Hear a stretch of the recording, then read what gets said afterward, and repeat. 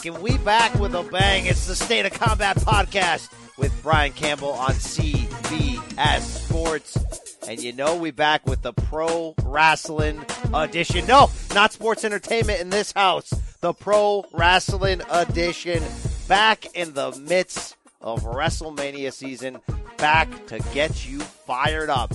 Maybe inject you along the way, of course, with another dose of that performance-enhancing audio. The Brian Campbell, what they used to call me, the name that runs the game, the mask that does weird things with the cast. Either way, still the voice that you hear. Ready to pick up your spirits, or will we, as we close in? We're in almost single digits to April 7th. Getting close. WrestleMania 35. All about the WWE this week, Kurt Angle, as the revolution continues to lay silently under the weeds as WWE gets closer to their big moment. Reminder, as always, 5 stars. That's all I got to say. 5 stars, all right? You get us to 500 reviews. Maybe we'll have a big surprise for you. Maybe. I'm just saying.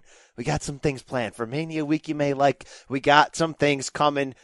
Amp us up. Ramp us up. 500 reviews. Get out there. Apple Podcasts, Spotify, wherever you download and consume and enjoy fine audio. Don't make me keep playing sounds like this. And the ultimate thrill ride will be your last ride. Wow. I hope that's the last ride for Taker at Mania last year. I hope so. Anyway, no reason to fool around here. We're going to get right into it. Here comes that other guy. Say hello to the bad guy. He's the world's most favorite babyface. He never hedged. Not crusty at all. He's positive. He's the Silver King, Adam Silverstein. Hey now, BC, I am really excited for WrestleMania. Like, really? It's coming in. Yes. Well, because for me, I'm combining it with a vacation in New York, and then I'm going to the Masters the week after. So I have this 3-week period of greatness that I'm excited to begin. And it all starts, with the road to WrestleMania, which is coming up real quick. And I'm starting to feel it on WWE TV, Raw, SmackDown, NXT. I'm ready. Feel I'm willing. that, Adam. I'm Gable. Let's go. Feel all of that. I will say, in general, if you take my temperature on WrestleMania, I'm fired up. I think that this card on paper, as it stands right now, is pretty damn good. Pretty damn good. Has a lot of what I like to call organic babyface potential for big moments. I love that. There are some matches that don't seem to matter in the top 5 that really could move us. So I'm pumped up for that.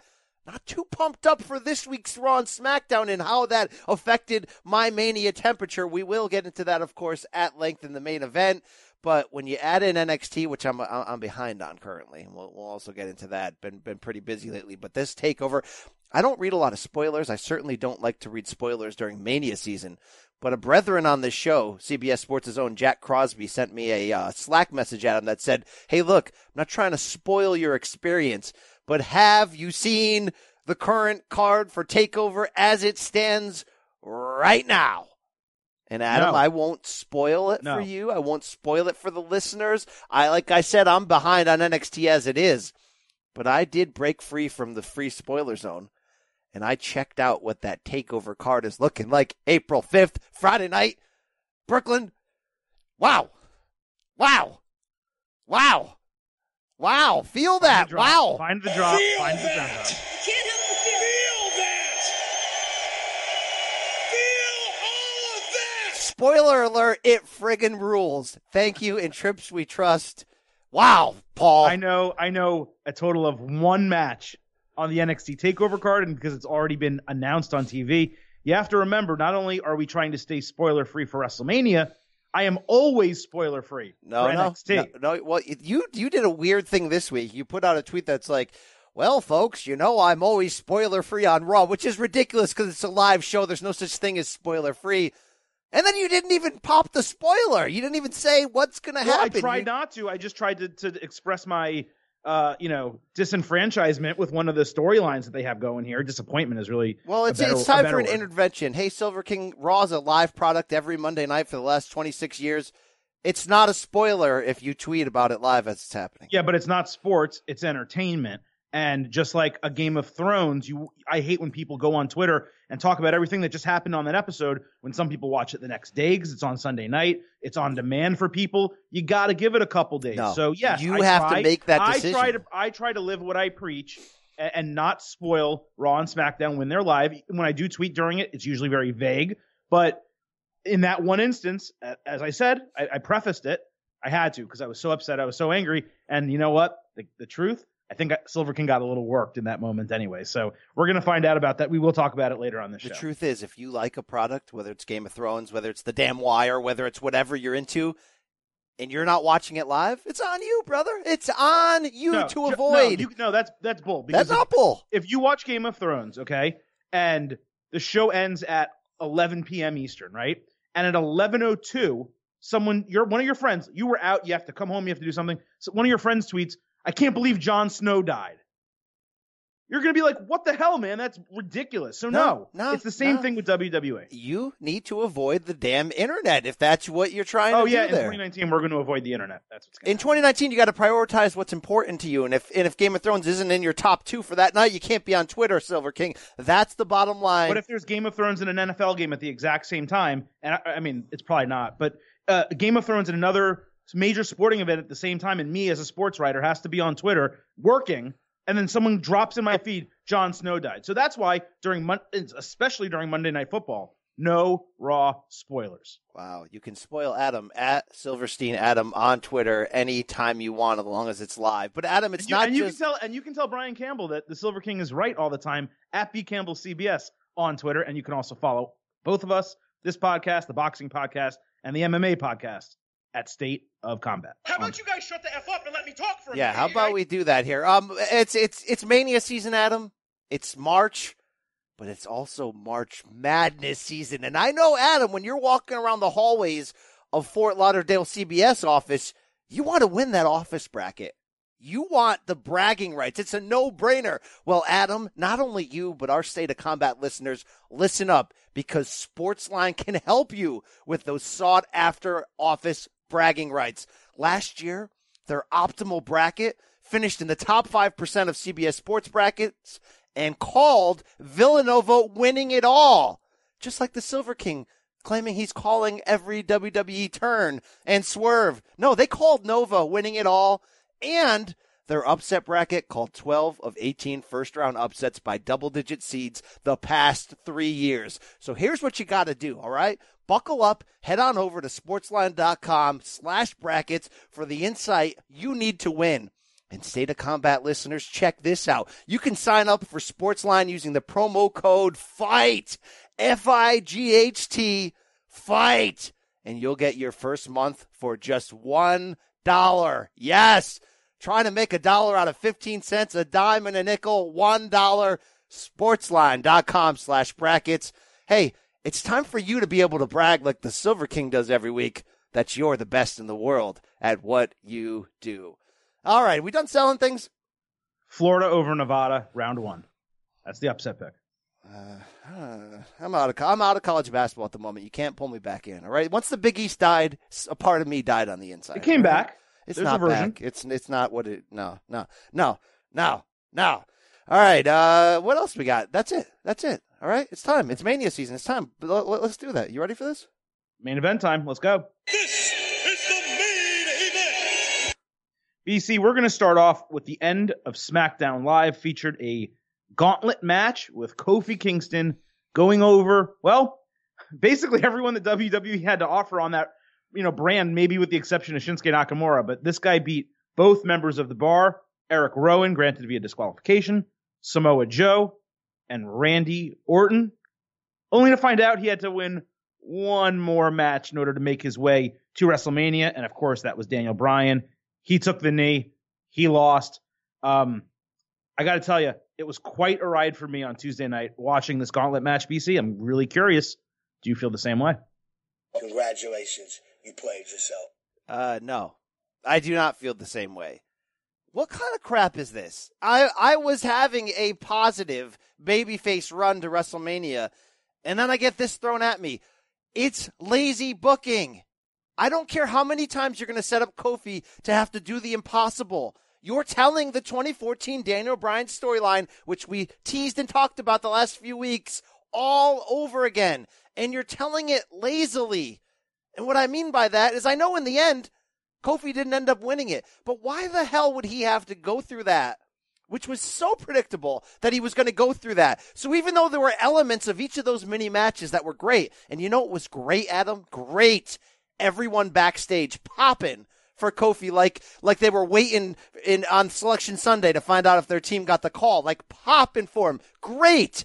But it's insanely predictable that he's going to run that gauntlet. And the swerve of then giving away your WrestleMania match, but giving away a bastardized version of it because Kofi just wrestled for an hour, but then playing with our emotions, not in a good way that Kofi might win twice during that run, but in a bad way because it's like if he just runs through the entire roster again, then what story are we telling here?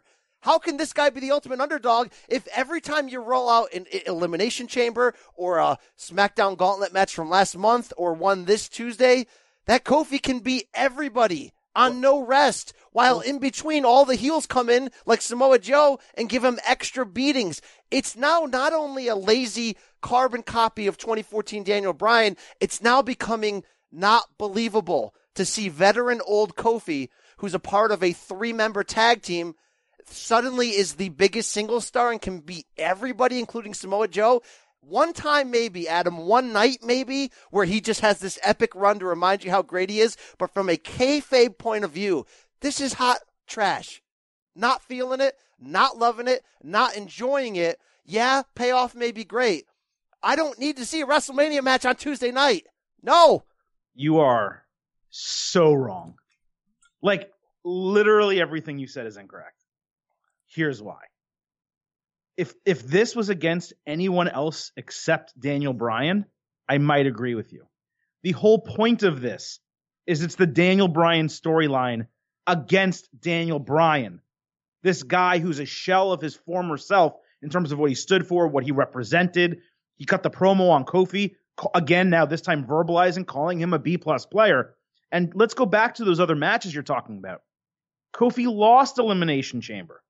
He lost the other gauntlet match. This is the first situation that he's been put in where he actually won. And yes, he beat the Bar. Beating either of those guys individually, I mean, we like them, right? And they're talented. That doesn't mean much. He beat Rowan by disqualification. So he had 2 big wins.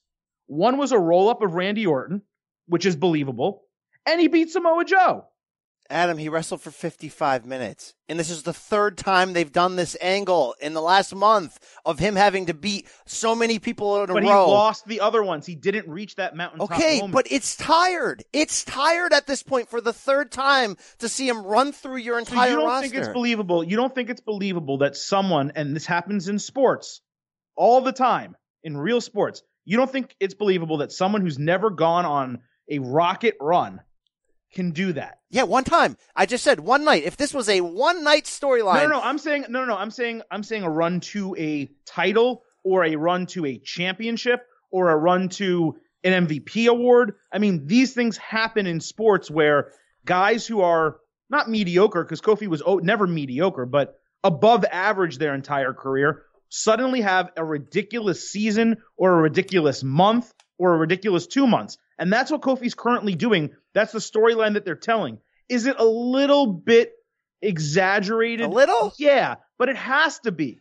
Because they didn't anticipate doing this. They didn't have the time to build this guy up to this position because he subbed in for Mustafa Ali, caught absolute fire, and they decided to run with it on WrestleMania season. But let's not act like WWE doesn't do this. They did it with Jinder Mahal, hot-shotting him to the title, basically cheating to win all these matches. Exactly. He cheated to win individual matches. They did it with Carmella, okay? They've done it with Jack Swagger when they brought him back with the We the People gimmick. They do this in WrestleMania season. The difference is this is a guy who's on the roster, who fans are behind, and BC. No, Adam. It's wrestling. You suspend disbelief a little bit. But the difference between every single thing you just mentioned is none of those wrestlers did this 3 consecutive times in a month, which is be beat down extra and worn down and wrestle. He lost the first 2.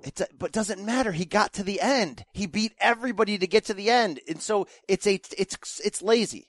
I get the irony. Elimination Chamber, he didn't beat everyone. He outlasted. That's different. Okay, I get the irony of doing back to Daniel Bryan what was done to Daniel Bryan. I get that. But I think they've played themselves in how they've executed this out. How close are we to Mania right now? What is it? 15, 16 days? Kofi storyline-wise still isn't in that match. Yeah, but you're also forgetting the fact that Vince pulled him from, like, those other 2 matches that he had where you're saying that should have been enough. In storyline, it was enough. He had a title match at Fastlane. Vince pulled him from the match. The storyline is not necessarily only about Kofi overcoming these things, which is a big part of it. It's about Vince McMahon screwing him. And I'm not saying it's an angle about, you can play the clip if you want, quote unquote, racism in WWE, but there is a tinge of a guy being held back for reasons beyond his control in this storyline that I think by simplifying it and saying it's only about him overcoming these odds, it's not just that. It's why are these odds in his face? Why does he have to keep going mountain over mountain? Why is it that he almost won an Elimination Chamber, almost won a gauntlet match, and got a title match and still had it pulled out from under him? So yes, it's a long road for him to take. It's obstacles that if it was Steve Austin overcoming these obstacles, you wouldn't be surprised because Austin's a main eventer and a top shelf guy and Kofi's not. But that's because Kofi was never booked that way. So I just don't have nearly as much of a problem with it as you do. I accept the points you're making, but it's WrestleMania season. Like, are we really going to nitpick that? Yeah, because this could have been done so differently. If they planned it. They didn't plan it. Even with the last-minute nature of it. So their last-minute idea is to just go back to the Daniel Bryan storyline and keep doing the same thing over again? Look, if they're going to play out the racism angle, if that's the way they're going to go, which is smart right now. Let's say racial, not racism. But there's no racism in the World Wrestling Federation. Right. Have not, will not. And that's the bottom line, Vince. Okay, that's fine. But what's next? Yapapai Indian strap match against Hogan? Well, let me see if I can. Give me an opportunity to change your mind about this angle, okay? After this ended on TV, on Twitter, WWE posted a promo, and I think it's like 2.5, 3 minutes, but it is with Kofi Kingston, Xavier Woods, and Big E. It's their immediate reaction to what happened on TV with Daniel Bryan, Vince McMahon, etc. I'm very curious to see if you change your opinion after you hear this. Honestly, I'm not even surprised. I'm not even surprised. Of course, Vince brought somebody else to fight you because there was never any chance for you to actually win. It doesn't matter. He beat 5, they'd bring out another 5. Exactly. He beat those 10, he'd bring out another 5. I'm telling you, after over an hour in the gauntlet, he did it once, he did it again. It doesn't matter. It doesn't matter. The glass ceiling is still there. He'll punch through that glass ceiling.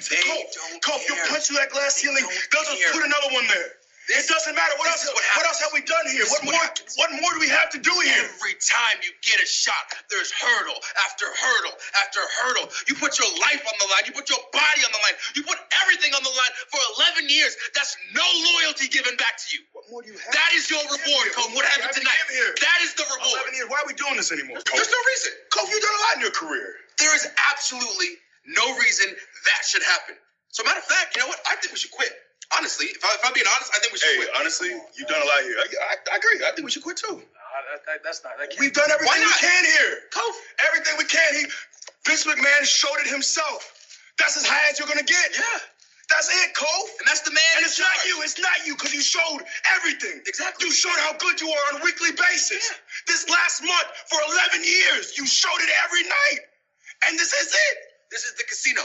And this is them telling us you can't beat the house. That's exactly what they want everybody to understand. And they're using you. They're using us as an example to show that.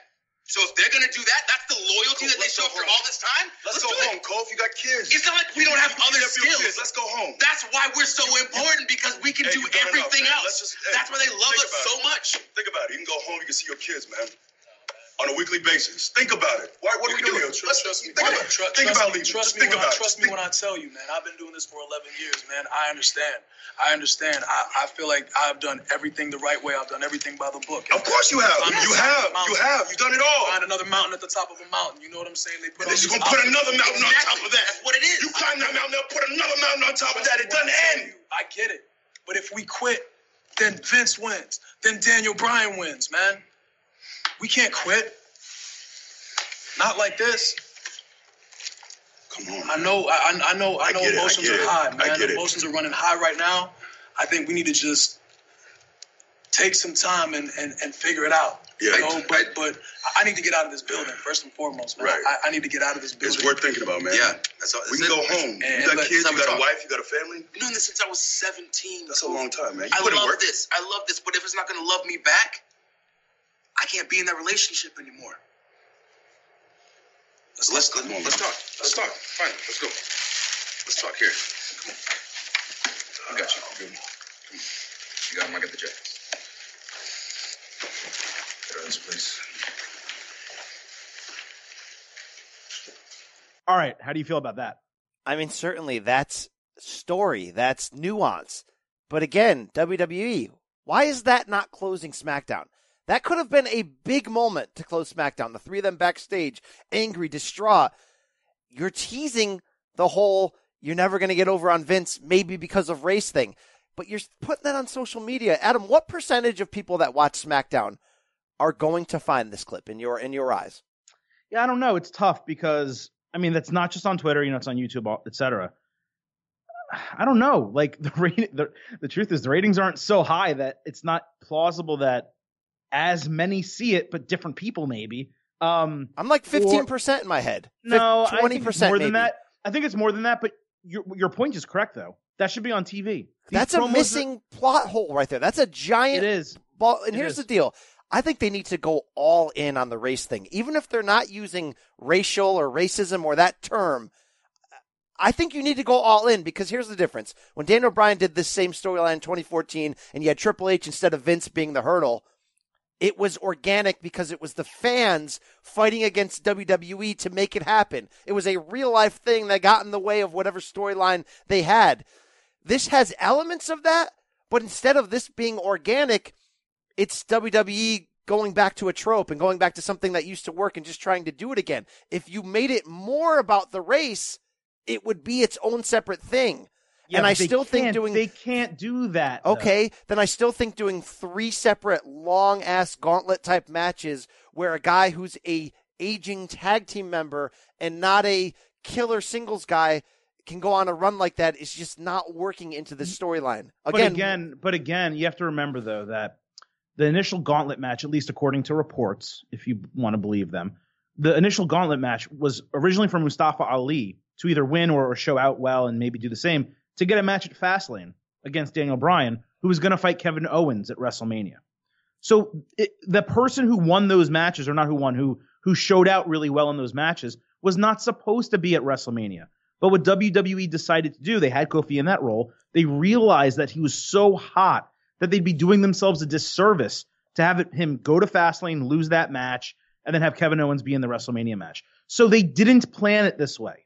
They're just doing the best they can at this point to get from when they made that decision, when Vince came out and pulled him out of the match, to Mania. And I agree, putting an exact gauntlet match in front of him maybe wasn't the best booking. Maybe it was you have to beat the Bar 2-on-1, the match that he lost, and then you have to do this. You get more creative, you do something different.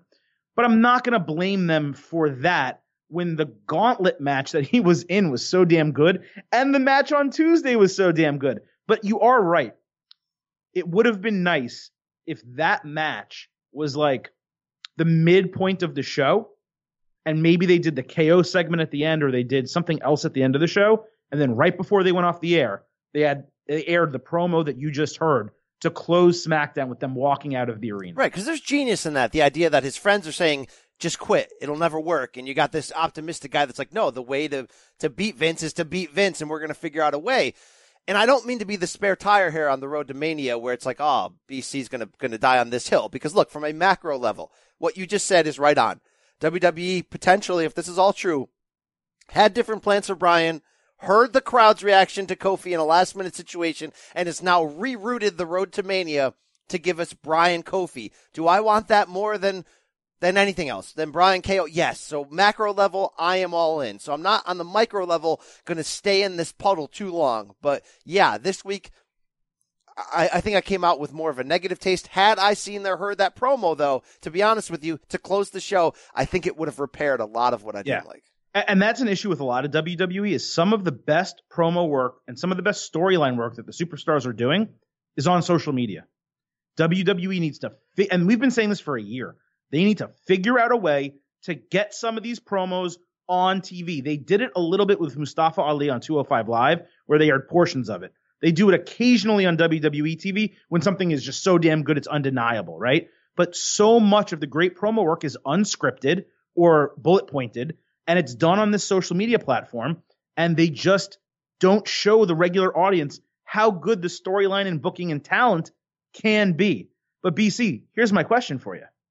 Are you going to be even more upset next week when there's like a takeover of the SmackDown ring with probably not fans, because they did that with Daniel Bryan, but maybe that group of superstars that was backstage rooting Kofi on, taking over the ring and not allowing the show to continue until Vince McMahon puts Kofi Kingston in a match with Daniel Bryan at WrestleMania? Are you going to be upset if that happens? If it's done exactly how you said, which again is a carbon copy, change a little bit of what we saw 5 years ago, I'm not going to love it. But it's funny how art imitates life. Twice I've interviewed the New Day for CBS Sports at Mania, SummerSlam, whatever. And twice, in various reasons, I brought up the funny, comparison of like, I think one time was, hey, Big E, why didn't you fight to keep your last name? I forgot what the second one. But each time I used the joking reference of, hey, remember that scene at the end of the great movie Rudy, where the All-American cornerback knocks on the coach's door, comes out and says, if you don't play Rudy this week, I don't play either. Puts his jersey down on the desk, and the coach is like, you're a captain and an All-American. Act like one. I believe I am. And then one after another, the entire team does the same thing. It's funny that I brought that up twice in joking manners to New Day, and we had a little back and forth. If they can recreate something more like that, Adam, not a takeover in the ring, maybe something backstage where the locker room is, not just the New Day, but the locker room is standing up for Kofi in that sort of same manner. Somebody pretty up high, not a jobber, not a mid-carder, but some pretty high up folks, and AJ Styles maybe, is coming to Vince and be like, look, what the hell are you doing? Yep. Well, you did hear AJ and The Miz this week both mentioned it. Yes. That was a nice little and it was so blatantly on purpose because it had nothing else to do with what they were talking about. They just randomly kind of said, good luck to Kofi. So I don't know if they're going to do it in the ring. And I just have a feeling they're going to. I have a feeling they're really trying to replicate the storyline. And I'm going to like it, as long as it's not all fans. If they do the fan crap again, just like they did with the Yes Movement, that's an exact replication. All right, what if they do it this way, it's at least a little bit different with superstars standing up, maybe sitting down in protest type of situation. But I do like the idea of them like one by one going into Vince's office and like throwing down their knee pads or something and being all right, like, look. How about this? Yeah. Tell me if this is too far in doubling down on race. It plays out, like I said, AJ comes in. Everyone comes in, whatever, puts their knee pads down, Kurt Angle comes in and puts something weird down. I don't know, whatever. And Vince's like, get the hell out of my office. No, I run this show, blah, blah, blah, blah. All that stuff. I could play a million Vince sound drops here. And then, who comes in? Tony Atlas, Rocky Soulman Johnson, Booker T, Farouk, Booker T, Bobby Lashley, one after another, right? Of great African-American stars throughout WWE's history, and go, we couldn't be WWE champion? We could only be so far? And they huddle around the desk. WWE would never do that, but they would never do that, but here's a simpler version of that. You just have Mark Henry walk into Vince's office. That's all you need. That's all you need to happen. I got a lot left in the tank. Yeah. Salmon jacket or no? He walks in, slams the door. Vince comes out. Pink-eyed, and he's like, Kofi's going to wrestle Daniel Bryan at WrestleMania. That's all you need. Honestly, it'd be awesome. I would love that. Wow. All right. So look, I'm not going to be the hater here, but if we're getting Kofi and Daniel Bryan as let's say the mid-card main event at Mania, yeah, we have a lot of potential here for babyface magic. We also have potential for Kofi to not win the title. There's a lot of things you can do here. And let's not forget also, for the legitimate concerns that you brought up, despite me disagreeing with them, the fans in Chicago were all over Kofi. And according to people that were at that show, they chanted for him before the show began and during commercial breaks. So this guy is OVER over. More so maybe even than Becky Lynch, which we've talked about her getting cooled off, and we will talk about that situation a bit later.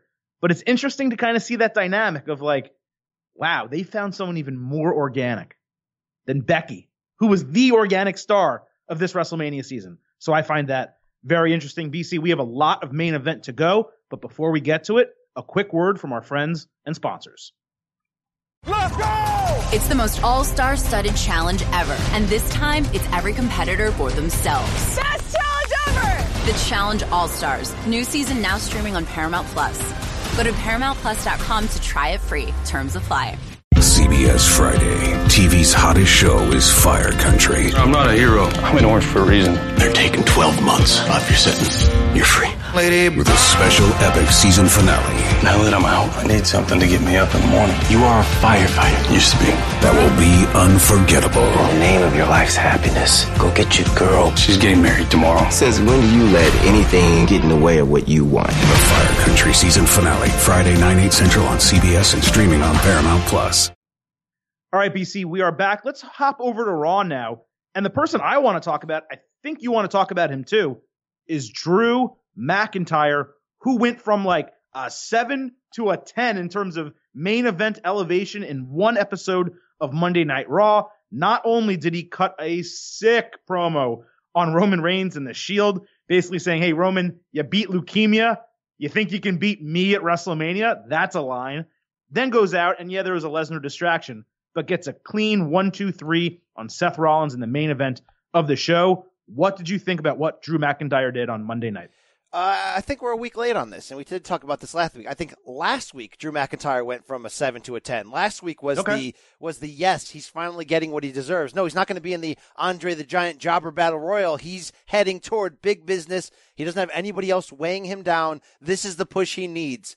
While that promo, certainly strong this Monday night, while him going over Seth Rollins to keep him strong despite the Lesnar interference, I don't hate that either. What I do hate is how we are wasting Brock Lesnar. Last week, not on the show, in the heat of WrestleMania season, not early, in the middle of WrestleMania season. You are not selling the importance of Seth Rollins versus Brock Lesnar for your Universal Championship, which up until a couple weeks ago, we were still saying, is Vince going to screw the ladies here? Wow, that came out the wrong way. I'm sure he has, though. I mean, I don't know what he did with Sonny in the past, though, but I do know with Brett. Just say for the record, I was not banging. All right, just for the record. We were even like, does Vince love that Lesnar and the UC title so much that he'll put that on last at Mania? Well, I think what happened this week, Adam, tell me if I'm wrong, Lesnar not being on the show last week, and then coming back this week, and doing nothing but appearing in the beginning and appearing at the end, refusing physical content, and then just laughing. It's a waste. It's not getting the job done. What I think 2 weeks in a row they did for me as a fan was severely limit my interest in what the Seth Rollins versus Brock Lesnar feud is about, what it could be about. When a few weeks ago we were like, man, this thing is going to be great. They have such a great opportunity to tell the story, especially if they use Ambrose and Reigns in more of a complementary role to tell that story. What they did this week, even though he wasn't there, was make it all about Roman Reigns, in my opinion. Because Seth Rollins loses. I know it's by a distraction, but he loses. And Drew McIntyre, who's going to be in a feud with Reigns, which, if we're being honest, even though I love the idea and I think the match could be great, this is not a top 5 in terms of importance for this WrestleMania card. Yet I think this week they made it feel like Drew McIntyre is the most important thing. 2 weeks ago, it was okay. This week, no, it should have been Brock Lesnar is the most important thing and Seth Rollins. I think, what are they doing? Because Reigns is back, is he now more important than Lesnar versus Rollins? Well, you don't want me to answer that, but probably. But no, I think, look, this is the number 3 match on Raw. You know, out of all the matches that when you lay out the card, SmackDown doesn't really have a women's match. It is Kofi Kingston and Daniel Bryan. And its number 2 match is AJ Styles, Randy Orton. Its number 3 match is The Miz against Shane McMahon. So you go to Raw. The number 1 match is the Women's Championship. The number 2 match is Brock Lesnar, Seth Rollins. And the number 3 match they're just developing right now, they haven't really had the opportunity because Reigns just came back, is Drew McIntyre, Roman Reigns. I think it's fine. I think there's still 2 more weeks until WrestleMania. As long as the concentration next week on Raw is Lesnar Rollins, and the concentration the final week is Rousey, Becky, and Charlotte. I think we're in good shape, but they have to be able to develop additional feuds.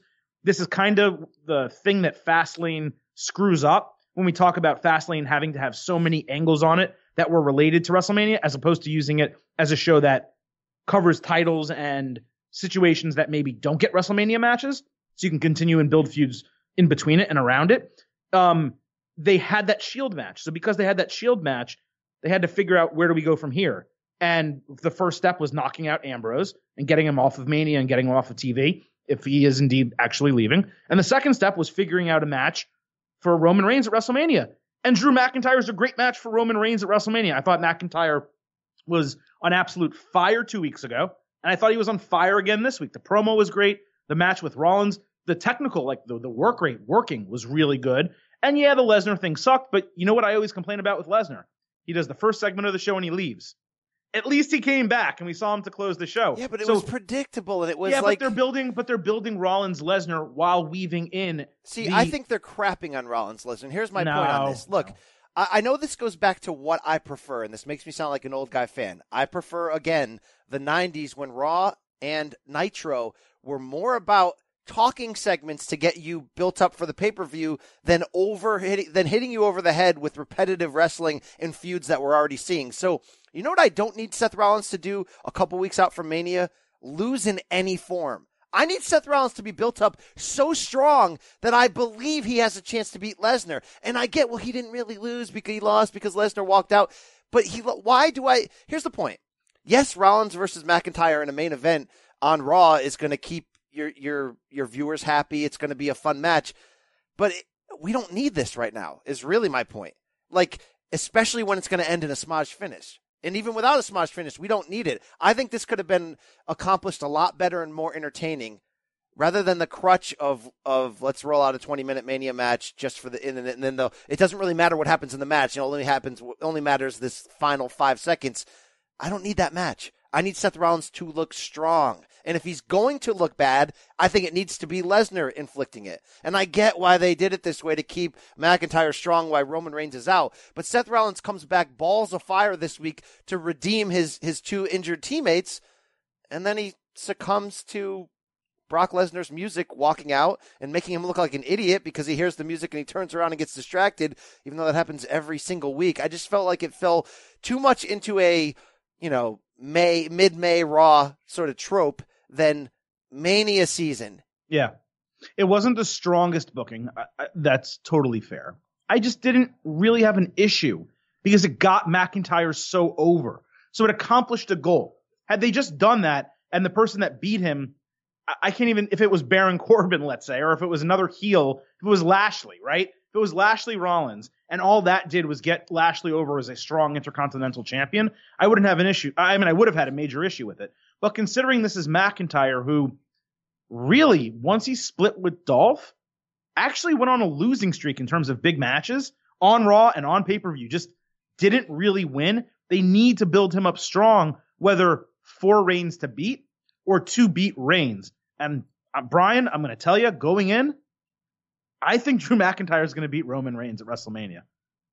And I think in order for that to be plausible, you need to have him beat Seth Rollins, schmaz or not, to end Monday Night Raw. And I think that's what they did. At the expense of the main event storyline. Not at the expense of anything. Rollins is so strong, that doesn't matter. It's irrelevant. But how important, so we're saying it's about keeping Drew McIntyre strong. How strong is he when making him strong. Okay, but how strong is he when he needed the distraction to win? That's my point. That only works, so that doesn't work for the heels. The heels, it doesn't matter why they win. You know why? Here's my example. Ambrose should have come back. And Seth should have been like, I'm going to redeem the Shield. And Ambrose comes running and goes, no, brother, I need this. I'm getting this. And then he gets absolutely obliterated with Seth ringside. I mean, look, I'm just saying there were other ways. I guess I'm salty this week. That's the truth. BC, salty. Deal with it. Let's roll on. You are salty. It's very strange. I thought we were getting powers of positivity. I chose love on the women's Positivity angle. Campbell back. I chose love on the women's angle this week. It ruffled me the wrong way because we're 15 days out from Mania or whatever the heck we are. Do the math for me. Add it up. We're so damn close. Like 12ish. Don't just lazily lazily connect the dots. Give me the juice. All right. Well, Inject me. Listen, man. The 2 weeks before Mania, are the go-home weeks. If we don't get it starting next week, I'm with you. But I really think you're over-criticizing. You're also tired. You're coming in from a red eye from L.A. I think you're tired and cranky. I got red eyes. All right. Third part of our main event today. Ronda Rousey suddenly cannot be controlled by anyone except her husband, Travis Browne. You saw what happened Monday night on Raw. She beat Dana Brooke in like 30 seconds, goes nuts on WWE security, and then needs her husband to pull her outside of the ringside area. Oh, and by the way, we're just going to have Travis Browne throw a stiff elbow, forearm, whatever you want to call it, at a security guy who I hope got a bonus for taking that shot. Hazard pay. The great Todd Grisham used to tell me, if you're involved in like Mickie James slapped the crap out of him one time in a backstage interview. I think he got paid $500. Or when John Cena gave him a AA. He took like $500. Well, I hope this security or this independent professional wrestler, I hope he got like $2,000 for taking that shot, because the first thought in my mind was, whoa, he really connected with that. This guy's not a worker. He's a shooter. No. All right. He doesn't know how to pull, apparently. So look, I kind of liked it, and I kind of had a problem with it.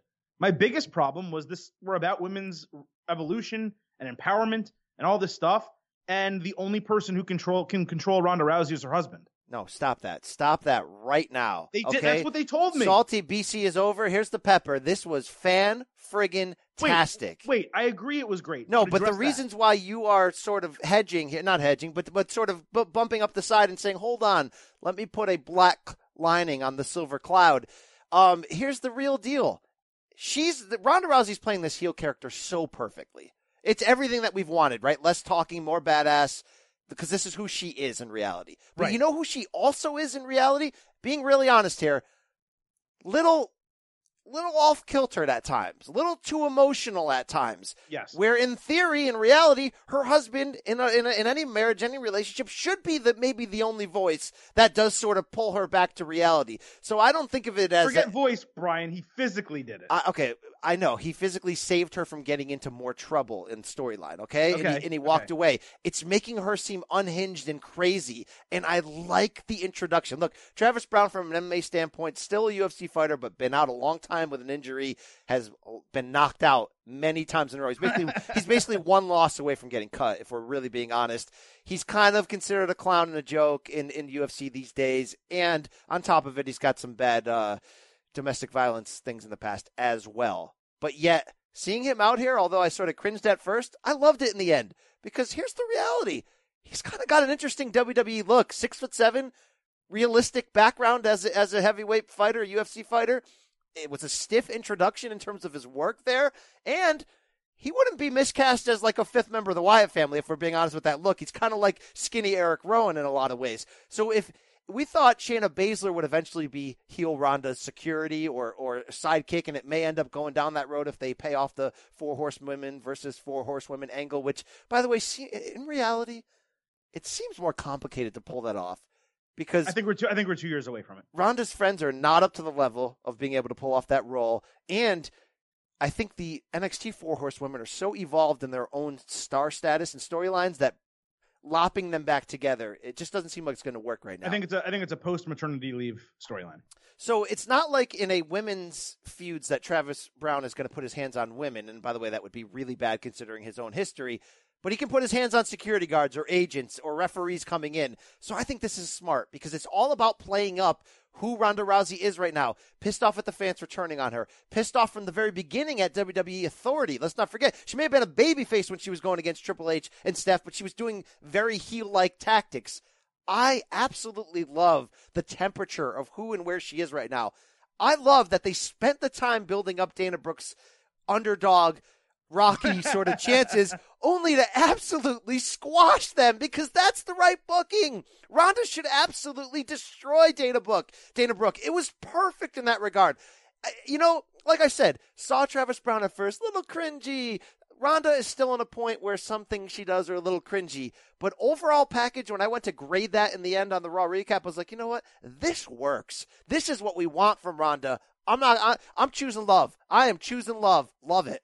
No, so I'm with you that it was an A. like the segment, even the backstage part earlier where like I forgot the referee's name. That wasn't John Cone. Nicholas' was John father. Cone? Yeah. Oh, it was John Cone. Okay. Where he tries to talk to her, she like walks away, and then he finishes talking to her as she's walking away from him. I loved that. And yes, I loved everything. I loved Rousey applying the armbar, not 100%, but like 80% of the way, whereas previously she like would bend the arm naturally and it was fake and you could tell it was fake. That looked way more real of an armbar. And I believe it's the same one that she used against Sasha Banks. So she's getting to that point where I expect when she puts it on Becky and/or Charlotte, it's going to look awesome, right? And I love the moment of her, beating the crap out of the referees and security. And as I said, I absolutely popped when Travis Browne nailed that guy with elbow, forearm, whatever you want to call it. But I'm not going to stand back from it. Seeing him lift her out of the ringside area, I was okay with. But as soon as he started calming her down and is like, I got you, everything's, and walking her off, it was just like, really? I felt we were going away from that. I might be off on this one. It's fine. I'm just telling you how I felt in the moment.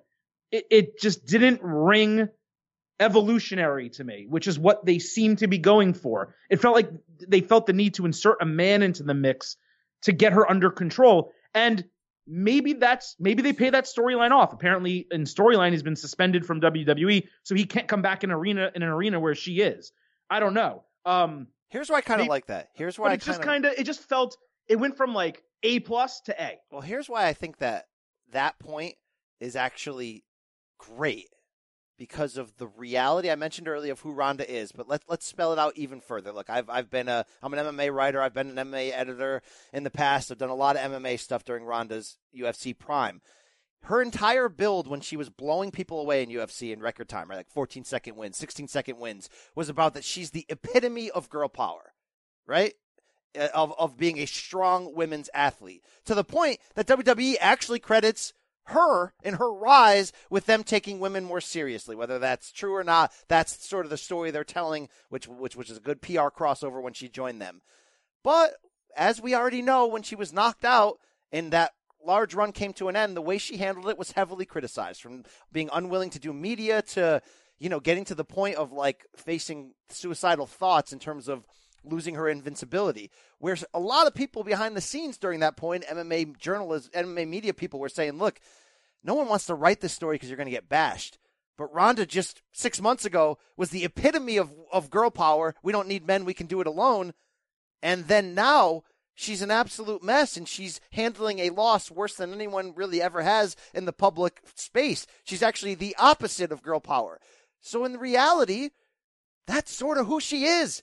So Travis Browne picking up the pieces now of heel Ronda, who's maniacal, is as real as it gets, Adam. Yeah, I hope they tell the Becky Lynch part of this story better, because they're really getting away from these three in the storyline over the last 2 weeks, where it really needs to be about them. It's what they did this week. They told Becky versus Charlotte, and they told Ronda Rousey Unhinged, and they didn't combine those storylines. And it seems strange that we're 3 weeks out. You want to complain about the Kofi Kingston build? We're 3 weeks out from WrestleMania. This build has had so many twists, turns, swerves. It's been completely overbooked. I don't think this portion's overbooked.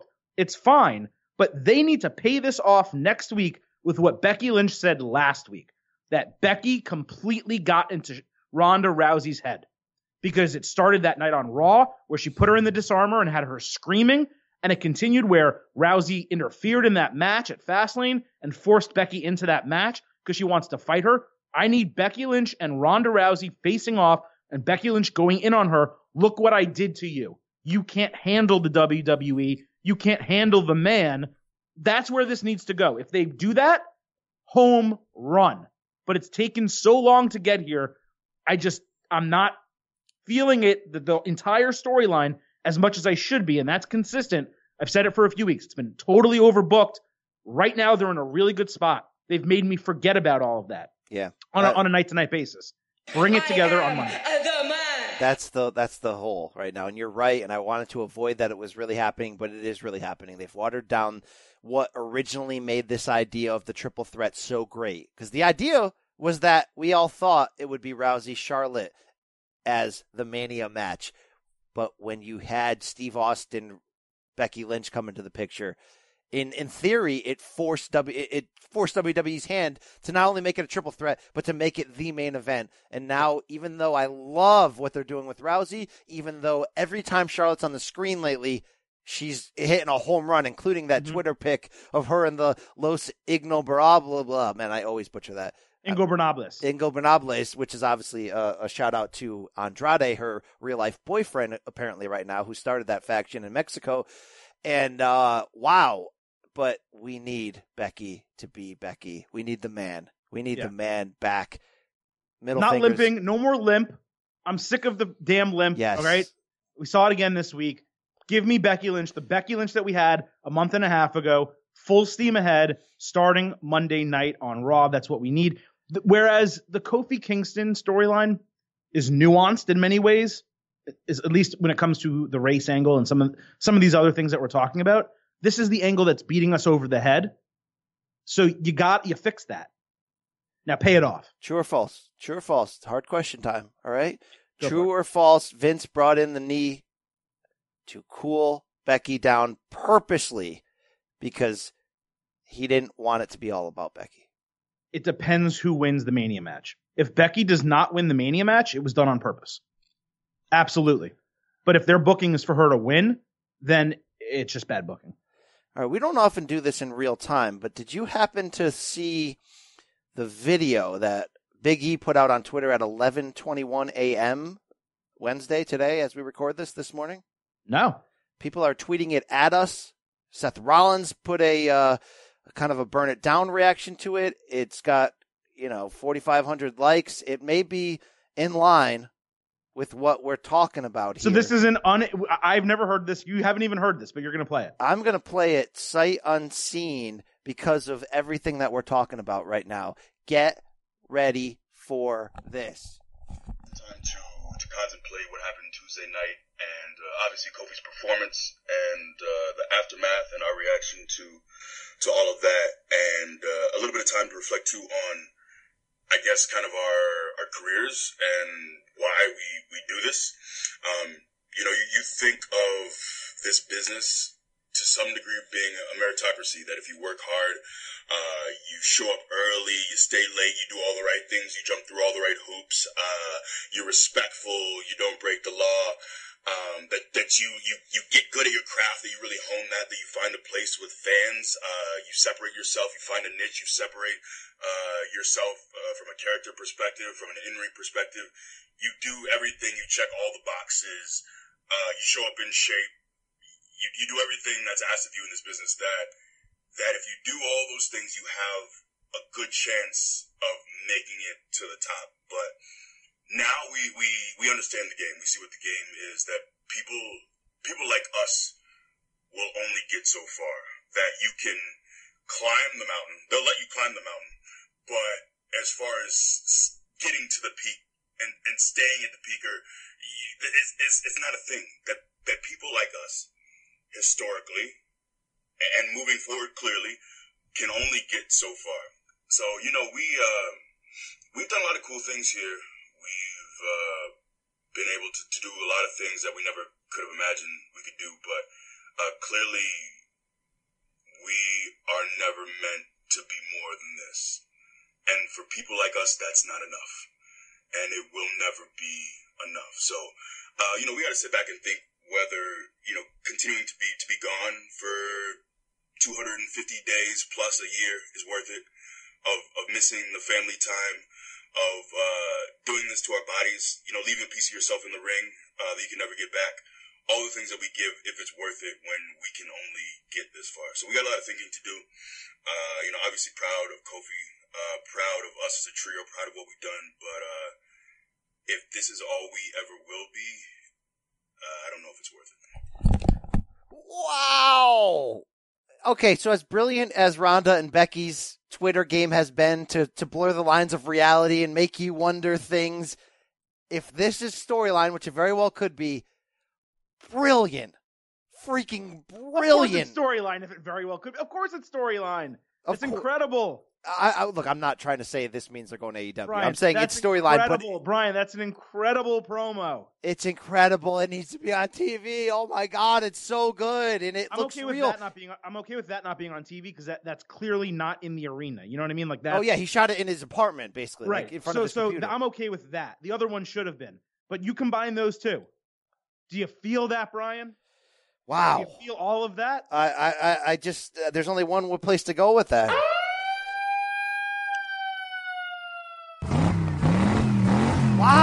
Wow, Vince. Let's go to Vince. Vince, what are you going to say to that? Really? There is no racism here in the World Wrestling Federation. We don't allow it. We'll allow it under any circumstances. And that's the bottom line. I'm not going to Barry Horowitz myself here because nothing has happened to give me that freedom. But if this leads to a Big E push through Kofi getting a push through the New Day triple threat match down the road, this could be the greatest thing to ever happen in New Day. And by the way, they don't have to stay broken up. They can have a match against each other for the WWE Championship that could be absolutely brilliant and then come back together. If this means them getting the type of push that African-American wrestlers deserve, yes, and them playing on the real-life things that are going on, this would tell you that Vince still has it. Yeah. I mean, look, it's pretty damn great. And I said this before that first Gauntlet match where Kofi replaced Mustafa Ali. I was really hoping it would be Big E, not because I don't love Kofi. You know I love Kofi, but I love Big E. He has every single thing. He checks every single box that WWE could want from a main eventer and a potential champion, world champion. And you saw it in the promo I aired earlier in the show, in the promo Brian just played. You see it on WWE TV, and you see it in the ring all the time. Huge Big E fan. That was effing fantastic. Yes. All right, to close on the women real quick, Charlotte on Tuesday night with Becky, it's fine. It's fine. I prefer a talking segment like they set that up to be, using Kevin Owens as the conduit. I thought was really smart with his history of friendships breaking up with Chris Jericho, which he sort of mentioned. It's sort of copy and paste brawl at the end, but to see the referees and agents get kind of tossed into the middle of it like Rousey's doing on Raw, I'm into it. Yeah. You know, it's really weird, and it's a little bit of a representation thing. It's mostly because I see it on NXT a lot.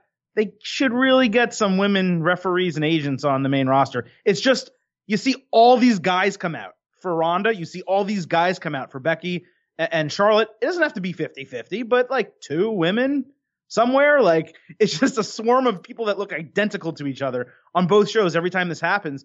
And it didn't really ever register for me, even though they've used it many times, until Tuesday night. I was just like, get some female referees, or there's women backstage. Get some people out there to help. Like, I don't know.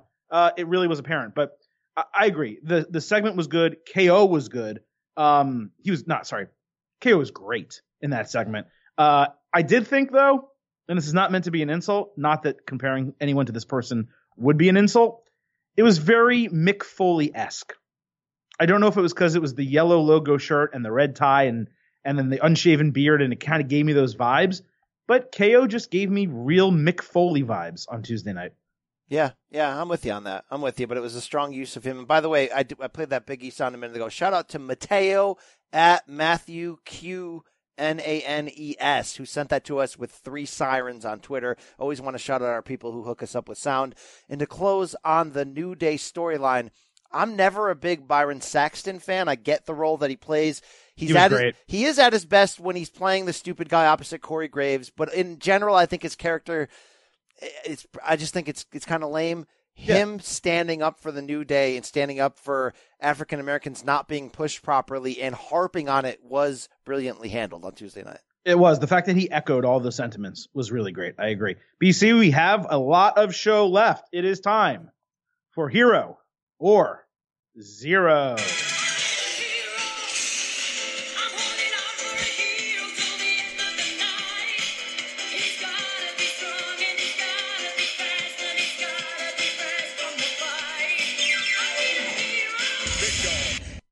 All right, BC, the Glamazon Beth Phoenix, Adam Copeland, Edge's wife, is back in WWE and seemingly has a match for WrestleMania.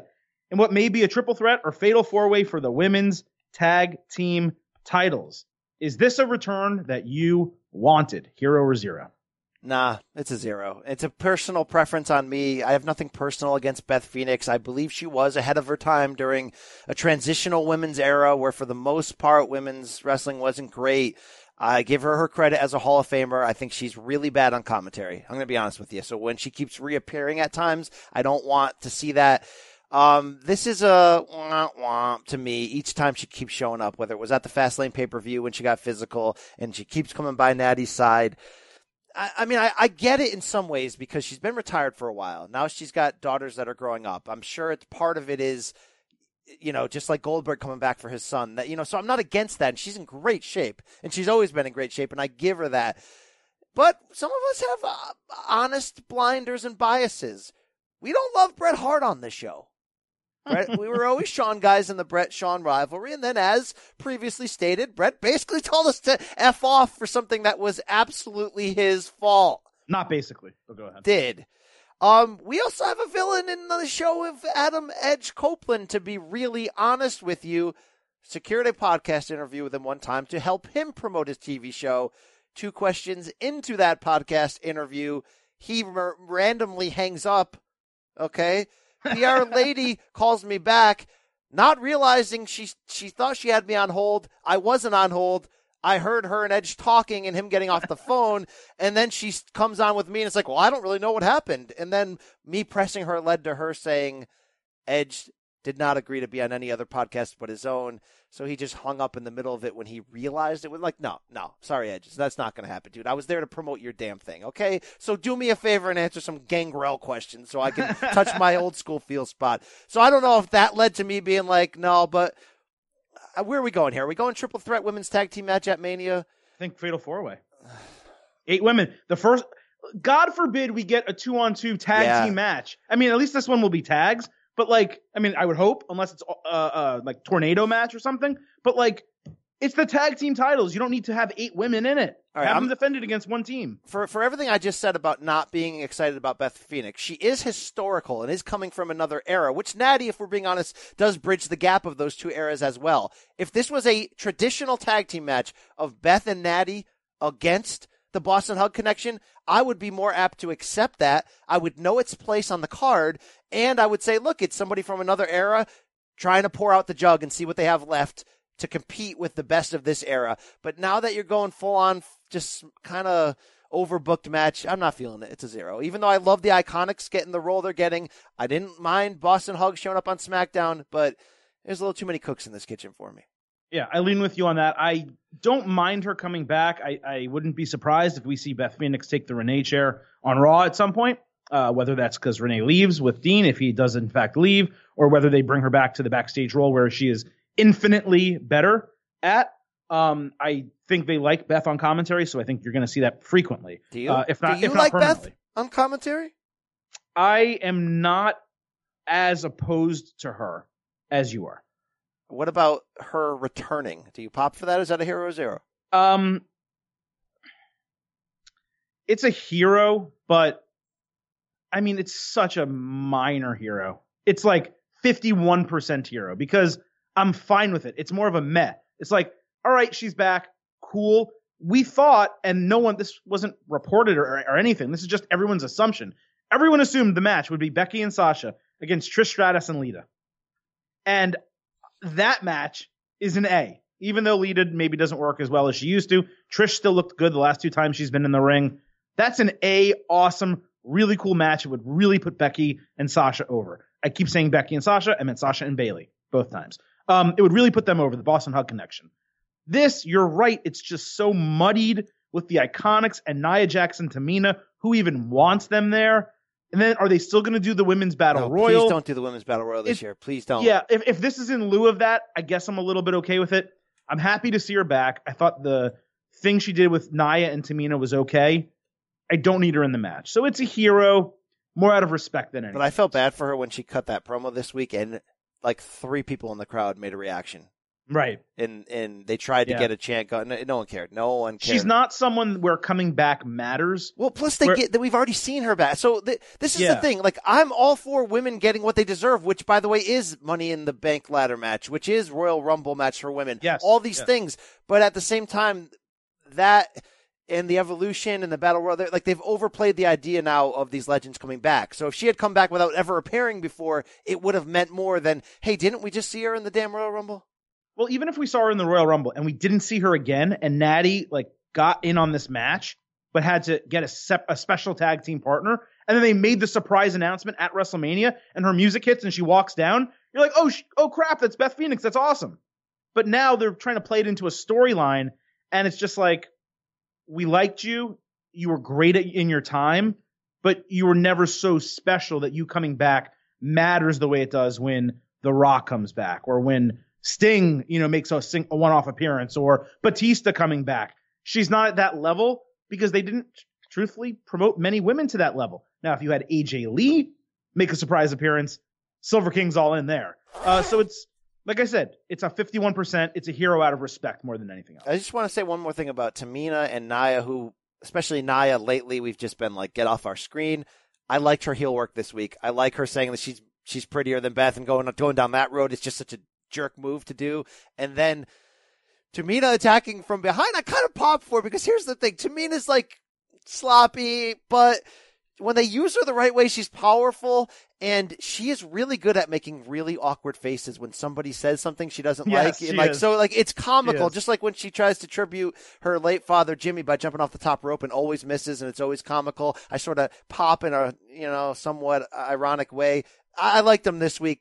I'm not saying we need more of them. Let's move on. Hero Zero number 2, Adam, the legend, Kurt Angle, came out on Raw to announce his farewell match at WrestleMania, saying the McMahons gave him the opportunity to choose. And before wrestling Chad Gable in what now is a continuation of his retirement tour, he chose TGI Fridays waiter, Baron freaking Corbin. Hero or zero? Look, it's just such a zero that even droning on about it, it's just like hurting your eardrums. It's unnecessary noise, right? But, I went through a 3-tweet, epiphany, I guess, when this happened on Raw. And the first one I was like, are you freaking kidding me, right? The storyline was basically over. There was no real reason for his final match, for him to want the match against Baron Corbin, for a storyline for them to give us the match against Baron Corbin. It just doesn't make a shred of sense, and it's not at all interesting. I really like Baron Corbin. I think he's criminally underrated. He's very talented in the ring and continues to get better. He's very good on the mic and draws a lot of heat. But once they transitioned him from the Lone Wolf, which was a better gimmick, into this GM whatever type of role, and they never took him out of it in any way. He's still wearing the vest. He's still the same type of guy. They're not giving him a newer angle to refresh him a little bit. It's stale and it's old, and him being in this match, it's a retirement match. So especially if he beats Kurt Angle, it's giving a rub to someone who is not in a position where getting the rub will benefit them. Like if this was the Drew McIntyre match, you have to remember McIntyre knocked him out cold and used all of his moves on him and embarrassed him. If they ran that back and Angle put up a really, really good fight, almost beats him, and McIntyre hits the Claymore at the end and wins, it helps put Drew McIntyre over. That's just an example. Dolph Ziggler in this spot, another amateur wrestler, would have been awesome. Someone we haven't seen in a while. He comes in and says, Kurt, you've wrestled and beat everyone. You never beaten me. Maybe he has. I don't know. But, a situation where I was a better amateur wrestler than you. I never got a chance at the Olympics, and I'm a better pro wrestler than you. That would have worked. The match that they had immediately after the announcement, Chad Gable, they could have built that into an awesome storyline. I thought were, but did you think they were, sorry to interrupt you, but when Chad started getting very aggressive and attacking Kurt's knee, did you feel like the heel turn was coming and that was what they were setting up for the Mania match? Well, no, because he already announced Corbin. So it was like, and then they shook hands afterwards. So they didn't even pay that off. But that could have been, had he not announced that, I don't know who my opponent's going to be. Brings out Chad Gable. They wrestle for 3 minutes. Gable gets really aggressive, turns heel, and you have a great storyline. And then there's the name we're not talking about, John Cena. It was John Cena's first match in WWE. It could be Kurt Angle's last match in WWE. John could come in. It would be my honor to wrestle you last. Kurt can say, I'm going to beat your ass just like you beat mine on your first night in WWE. And you have this great storyline. So I got myself really worked up and really, really angry. And it's a massive 0. And I'm not changing that even announcing this is a 0 because the crowd was silent and it carried on into the next match. Dude, they were dead. When they couldn't believe what they heard. This is Chicago. They're a great crowd. They're like, really? Right? So it's a huge 0. But what came around to me about 15, 20 minutes later is one of two things. Either this is legitimately a swerve, right? And Cena or someone of that caliber ends up taking Corbin's place through storyline or suddenly at WrestleMania or whatever the case might be. Or WWE has to be smart enough to hear that crowd reaction and realize that's not just heat on Corbin not liking him. It's people having zero interest in this match.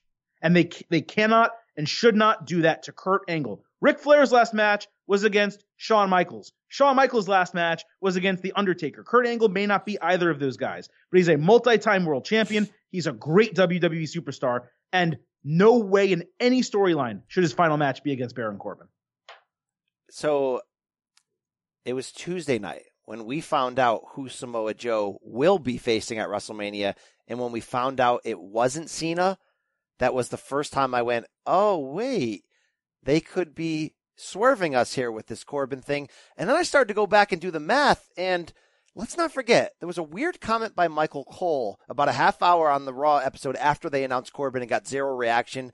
He was basically trying to put over Corbin as a heel and saying the reaction on social media to Kurt Angle's announcement has been so negative that at first, in real time, I'm like, oh, wow, man, they realize how bad of a decision this is that they're doubling down on trying to get you mad at Corbin. When the reality is nobody cares, right? A straight-up Angle-Corbin match, you nailed it. Corbin doesn't deserve the rub, and Angle is not, he's over, certainly, but he's not over in a level where we haven't seen him wrestle in WWE in 12 years, right? He's a little overexposed in wrestling, so he's not over to the level that we just need to see him get that go-away win. So, like, that's almost a kickoff show match, to be honest with you.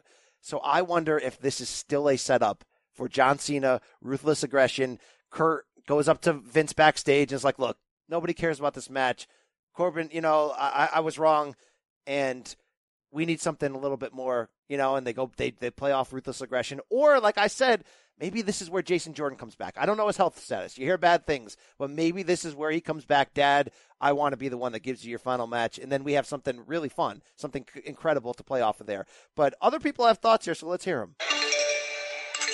Kentucky Long Rifle. What is that, an email? From a guy who's trying to make a run. You talk about Kofi trying to make a run, and I don't know Black Sabre Jr.'s actual skin tone color, but a guy called Black Sabre Jr. trying to make a Kofi-like run here. There is no racism on the State of Combat. Well, that has been, not well, but never will be, and that's the bottom line. But Black Sabre Jr., our broham, at TKCXP on Twitter, says, I hope you guys can discuss how disappointing the Kurt Angle return has been as of now.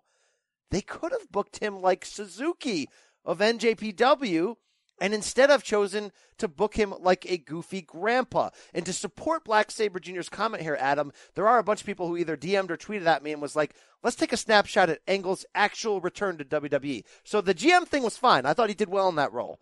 But putting on the tactical gear to save TLC as a Shield member stunk. And then any sort of match or run we've seen him in since then, he's looked old.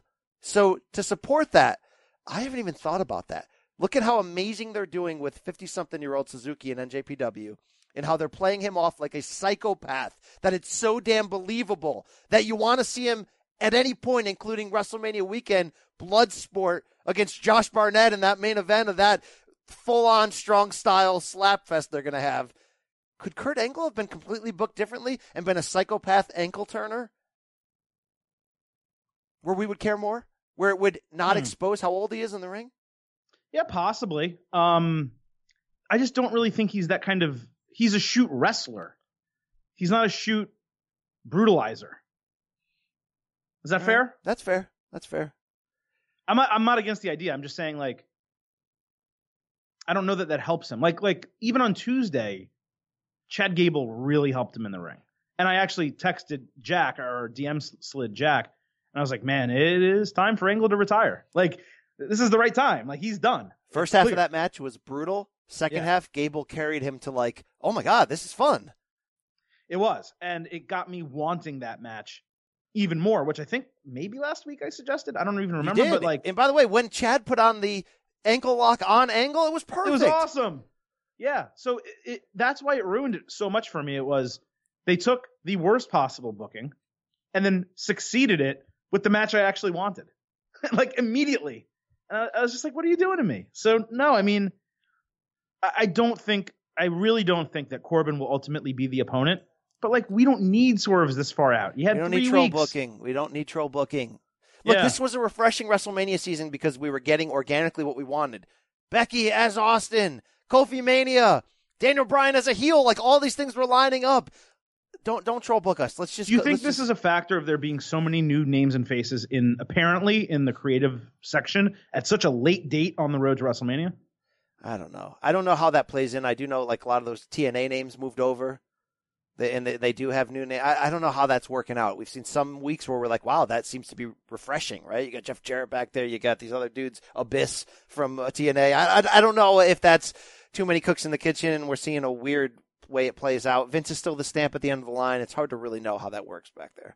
Well, so that's it. For sure. Well, moving on, BC. Next up, why don't you hit me with that DM sound? Yeah, let me cough first. After you cough into the microphone. Kentucky Long Rifle. What is that, an email? Talk about making a run at the Mount Rushmore. This guy, TC Casa, who jumped in last week, only one that at least I received a long DM from, really asking a solid question. But before he gets to the question, some praise. Been following BC since the Cheap Heat days. I jumped ship like Nash and Hall when he went to CBS. I once booed the King. Now I bow to the Silver King. What? If there was a black and red show, I would stay with the OG white and black. NWO baby. Fresh blood being injected into the veins of the listeners. Remember my name, baby. Woo. Thanks for addressing and reacting to my message last week. Is it fair to say The Miz is being overlooked?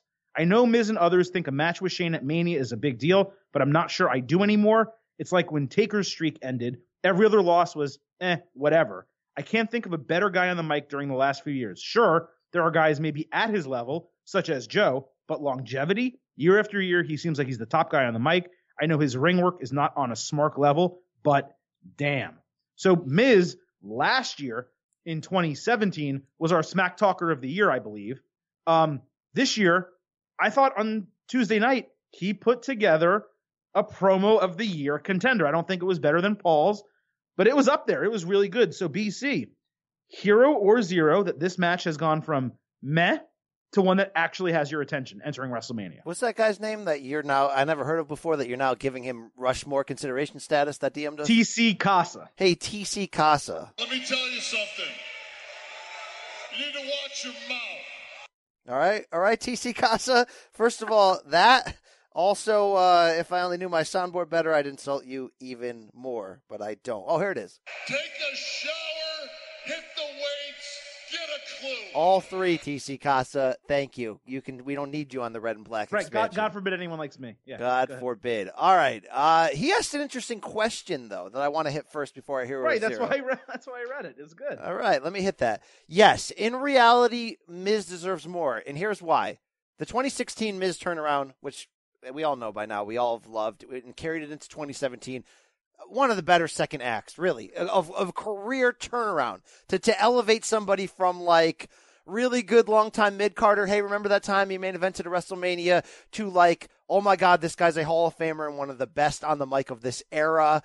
He deserved, in my opinion, more than he got. Now, what he did get, let's not forget, 2 WrestleManias ago, Orlando was a giant push to be opposite John Cena in the Nikki Bella proposal theme storyline, which Miz did A++ work on the build there. In the back and forth promo battles, in the skits he did dressing up as John Cena, that was the best of Miz. But it kind of plateaued and peaked there. He still was a big player and still is now.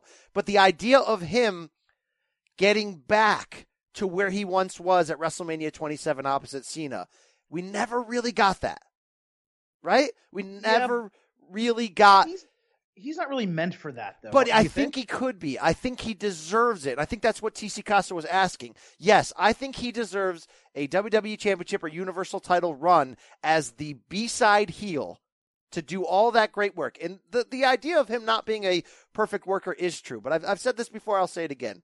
In the heart of every wrestling fan, there's two categories: workers and guys who can't work. He's the Kenny Omega of guys who can't work. So while, yes, in your mind, if there's got to be a line, there's got to be a white, there's got to be a black, you got to put, yes, Miz is on that other side. He's on the can't workers group. But he works damn good for the can't workers. He works good enough when you combine his mic skills. If you put him opposite somebody like AJ Styles and did a legitimate WrestleMania run for the big belt, it would have worked. I think he does deserve that. But back to this question, massive hero. This was a really great promo, and I was really excited to see how he was going to present himself as a babyface. I thought this really added more anticipation to I don't know what the match is going to look like. I don't necessarily want it to be all about crazy Shane spots or weapons or anything like that. I don't think it could be a classic, but let's say one thing about Shane. He surprised us in the past. Certainly that AJ Styles match, a lot of it was AJ, but a lot of it was Shane too. That was one of the best matches I've ever seen in person. I say that. And maybe it was because it overachieved so much, but as in terms of WrestleMania openers, outside of maybe Bret Hart versus Owen Hart, WrestleMania 10, that might be my favorite WrestleMania opener. Well, the IC title triple threat last year was pretty damn good as well, but fantastic. So I don't know what that match is going to look like, but I got feels again in that Miz promo that Vince could play a part in this. Right? Because it was all about making his father happy, and he thought he was giving Shane something by giving them a chance to win the tag championships, which is something Shane always wanted.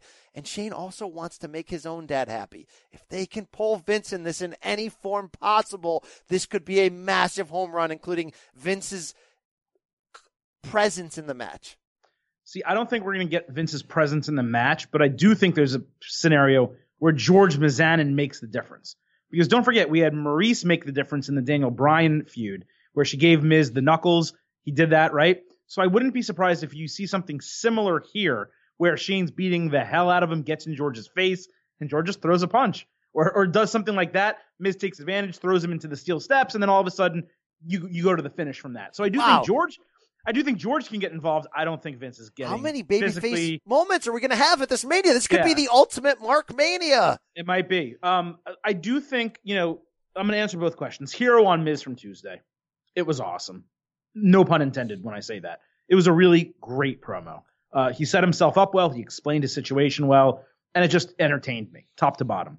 I do think he's one of the best in-ring talkers. I don't want to say of all time, because we're kind of in an era where there's not a lot of great in-ring talkers. We've already had this conversation on the podcast because people aren't getting the on-the-job training to improv and do the things that Austin, Rock, Mick Foley, all these awesome guys did previously, right? But in this current era, John Cena, he is one of the best talkers that WWE has. But to answer TC Costa's question, no, he's not being overlooked. Okay? The fact that he's not in a title feud and he is in a storyline with Shane McMahon, who, like it or not, since he's returned, gets big moments at WrestleMania, whether you believe he deserves them, he doesn't deserve them, he performs in them. Miz would not be getting this type of TV time on the road to WrestleMania unless it was with Shane McMahon in this feud. Miz AJ Styles feud for no title is irrelevant. The way they booked this, and to their credit, long-term storytelling. This started back at Blood Money in the Sand, which was like November. So they told an entire storyline with the Best in the World trophy, which apparently that was the planned booking, all the way till WrestleMania. These guys won the tag team titles. It's a storyline that I think is perfect for The Miz at WrestleMania. Not too much, not too little, gets to be seen, gets to be featured, but is not in a major match because there's plenty of other guys on both Raw and SmackDown who are more, I don't like always using the word deserving, but who are more entertaining and would be better suited for title matches on the show. All right. I'm Is that fair? On that. Yeah, I'm fair. We got to keep rolling. Rolling. With his son Dominic by his side, who towered over him, by the way, Rey Mysterio announced on Tuesday night that he will be facing Samoa Joe for the U.S. title at WrestleMania.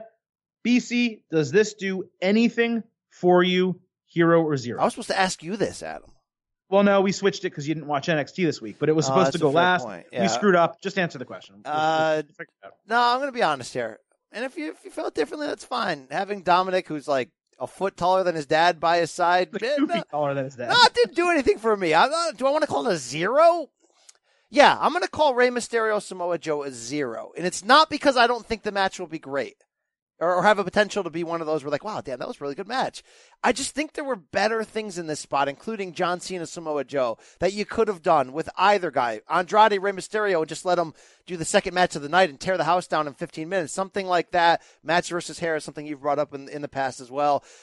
I think you could have done more. It's interesting booking there, but if they use Dominic, because Samoa Joe's the best heel in the business when he gets going. When he's calling out Wendy, when he's showing up at the Styles house. He should choke that damn kid out. It seems like that kid's a wrestler. So, yeah, there's potential here. Right now, I'm going to give it a soft 0.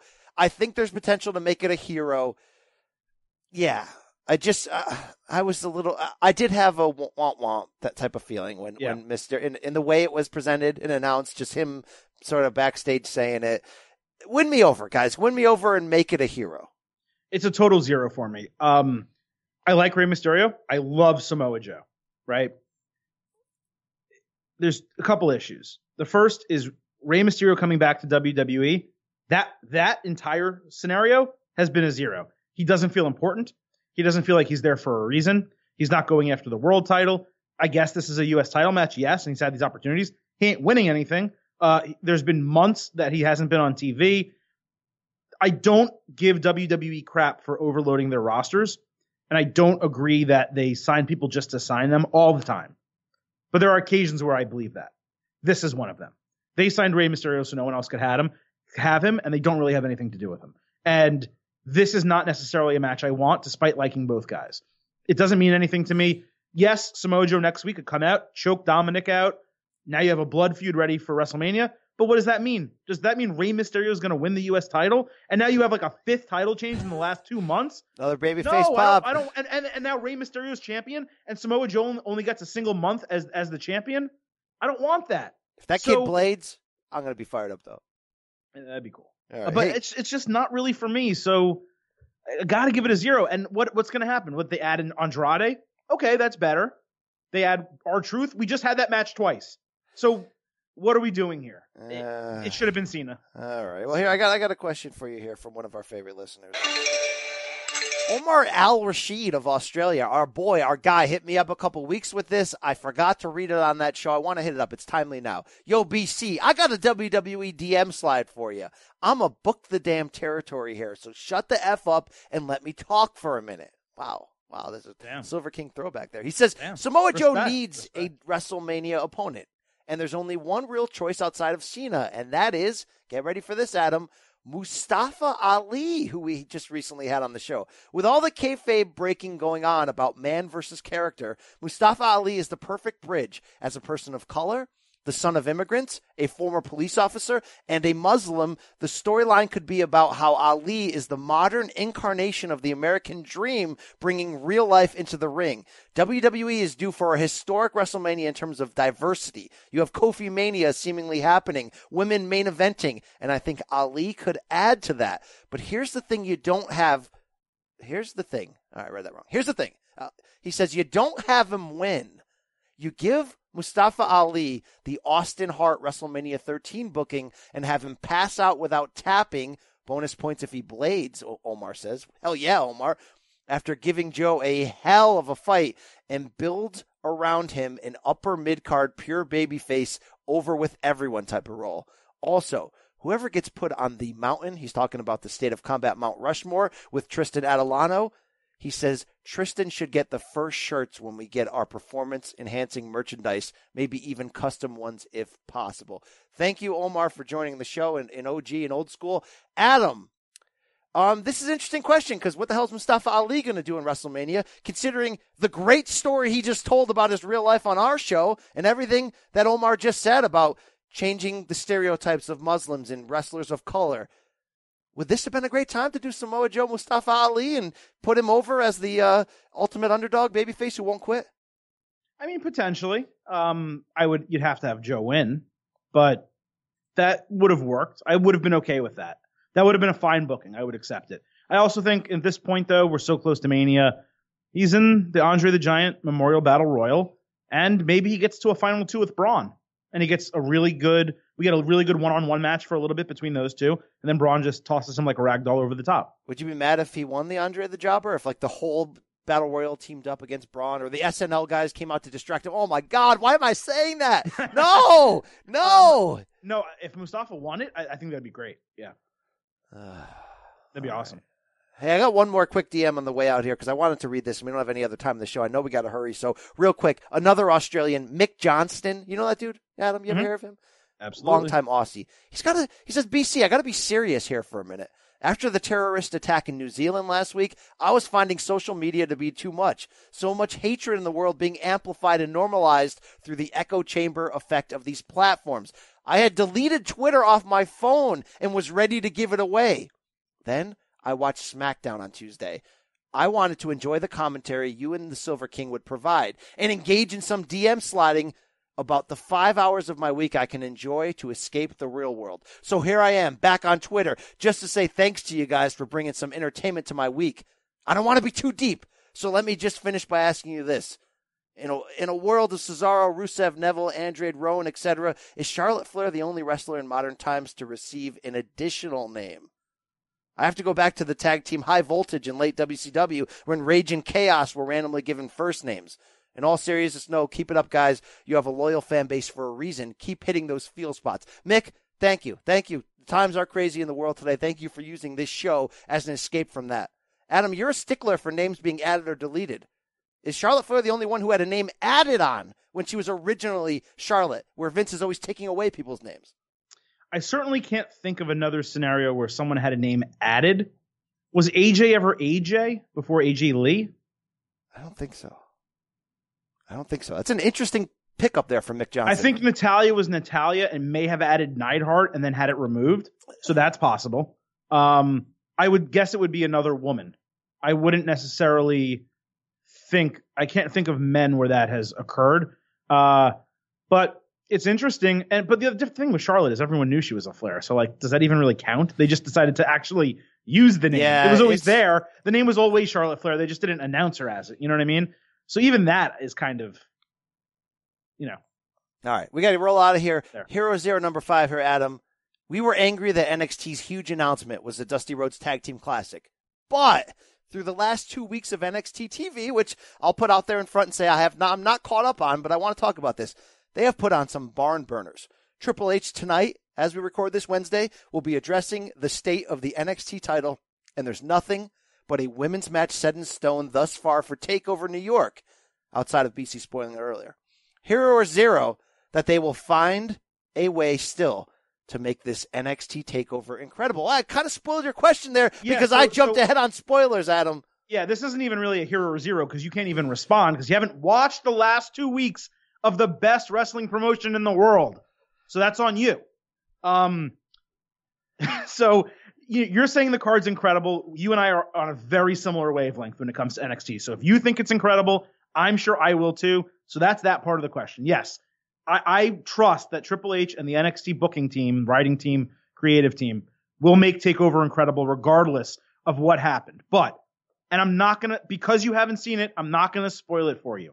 The end of last week's edition of NXT, last week's episode, continued the Gargano Ciampa storyline, where it tells us as viewers, yes, this is the direction they were going to go for NXT TakeOver New York. And seeing that angle, already knowing that Ciampa was having surgery and was out, really devastated me at the end of last week's show. It was tough because they did it so damn well. And I hope by the end of today, or maybe by the end of tomorrow, BC, you can watch 2 hours of NXT. Because if you watch the last 2 hours of NXT, 3 weeks ago, you would see 3 amazing tag team matches on one show from the Dusty Rhodes Tag Team Classic.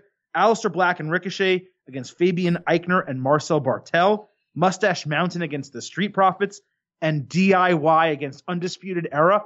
All on one show. They also had a match with the Forgotten Sons. I don't even remember who they faced because the Forgotten Sons are forgettable.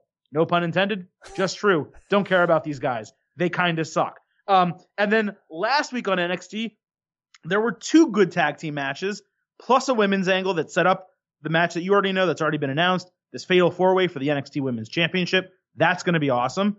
And they gave us our Gargano Ciampa angle, again, that I won't spoil for you. NXT the last 2 weeks has been great. It looks like their previous plans were setting up for an epic takeover. I don't know what's about to happen now. I'm really excited. I can't wait to see what Triple H says on this edition tonight, Wednesday night. And I don't know where we're going to go. I am completely in the dark about NXT. No spoilers for the Silver King.